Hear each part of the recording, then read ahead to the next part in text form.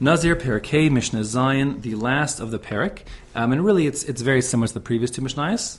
The difference is that there really are two categories of suffix. A person could become like a dubious suffix Nazir in one of two ways. Either, we don't know the facts right now, we're in the dark, which is what we had up to now. In other words, the person ran away, we didn't identify who he was, a person made a Nazir's commitment saying, if it is the person who I think it is, Ploni, then I'm a Nazir.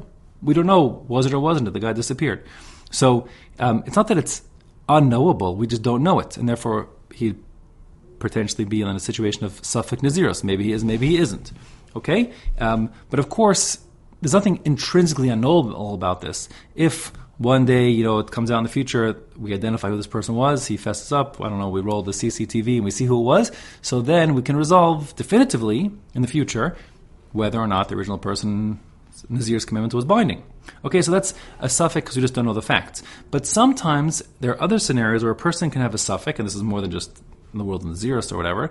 A suffix could be something which is not just you're lacking the information, but even if you know everything, there's something intrinsically uncertain about the situation or ambiguous about the situation, which leaves us in a state of uncertainty. What's next? Okay, in other words, no CCTV is going to solve this problem, no asking 1,000 questions, no asking the smartest person in the world and having access to Wikipedia is going to resolve any of this issue. Okay? So our mission, that's a different kind of suffix. Not one of lack of information, but something intrinsic to the uncertainty of the issue altogether. So we're going to talk about that latter kind of uncertainty here. So the mission is going to be kind of the same. We'll end up getting 9 guys instead of 6 guys. But it's the same kind of gist. These guys are arguing over the identity of a creature called a koi. Kaf, vav, yud, koi. And in fact, some people pronounce it kvi, which I find quite humorous, in as much as you see the name leads to the nature of the uncertain entity of the thing. A koi is the nature of the koi is a little uncertain. All large terrestrial animals are basically categorized into 2 categories. In halacha, some are called chayos, wild animals, let's call them, and some are called behemos, domesticated animals. Okay, there are some criteria by which you can measure if an animal is domesticated, like a cow, goat, sheep, or if it's a wild animal like a snake or a lion or a bear. It depends on how their lifestyle and how close they live to home and when they come back to eat and how much they rely on people and so on. In any case, there's an animal called a koi. It's something like a deer. I don't know what it is. Okay, and it's a kosher animal, but it's in some ways chaya-like, wild animal-like, and in some ways behema-like, domesticated animal-like. And therefore, it's intrinsically indeterminate. The nature of the koi, whether it's a chaya or behema, is just indeterminate, and it actually therefore has since it has aspects of both, it's treated with the strictures of both. Now, when it comes to the halacha, there's a big difference between the halachic treatment of a behema, domesticated animals, and a chaya, and the most notable is 2. The first is that when one eats an animal, there are certain fats on the animal that go around the viscera, like the internal organs, and especially around the intestines, called chalev. And the chalev, these kind of hard visceral fat nets, they are totally forbidden to be eaten under penalty of kares, so a very severe penalty. It's like eating on Yom Kippur or something, totally, quote-unquote, not kosher. So if you're talking about a behema, like a cow or a goat or a sheep, the chalev is totally off limits, forbidden. But if you're talking about a wild animal, a chaya, so if you're eating a gazelle or eating a giraffe, so then the chalev is mutter. Okay? Now, the second thing is there's a halacha of kisui hadam, of covering the blood. Now, when you slaughter a fowl, like a chicken, there's a mitzvah to cover the blood. When it comes to animals, like mammals, kosher animals, so then it depends. If it's a chaya, you have an obligation to do kisui hadam. So if you shecht a deer, you have to cover its blood. That's a mitzvah to itself, one of the 613. But when you shecht a behema, a domesticated kosher animal like a cow, goat, or sheep, there's no mitzvah to do kisui hadam. Okay? So the koi, being that it's like indeterminate in nature, has the strictures of both, missuffix, out of uncertainty, and these 2 doraisas, which means when it comes to koi, whatever it is, one may not eat its chalev, and one must do kisui hadam, cover its blood when it's slaughtered, of course, without a bracha, but that's not the point at all.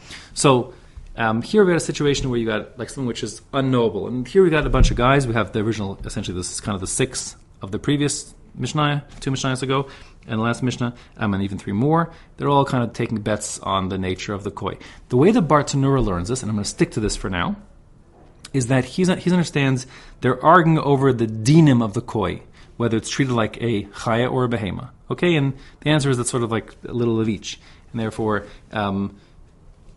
every one of them is like a question whether or not he's right or wrong, because we don't know exactly if the koi should be treated like a chaya or behema. We'll never know. Okay, so we'll never know. So what do we do with such a guy? So if ra'es a koi, the first of the 6 guys, and we'll get up to 9 eventually, the first of those 6 guys sees this koi creature, va'amar hareini nazir shezeh chaya.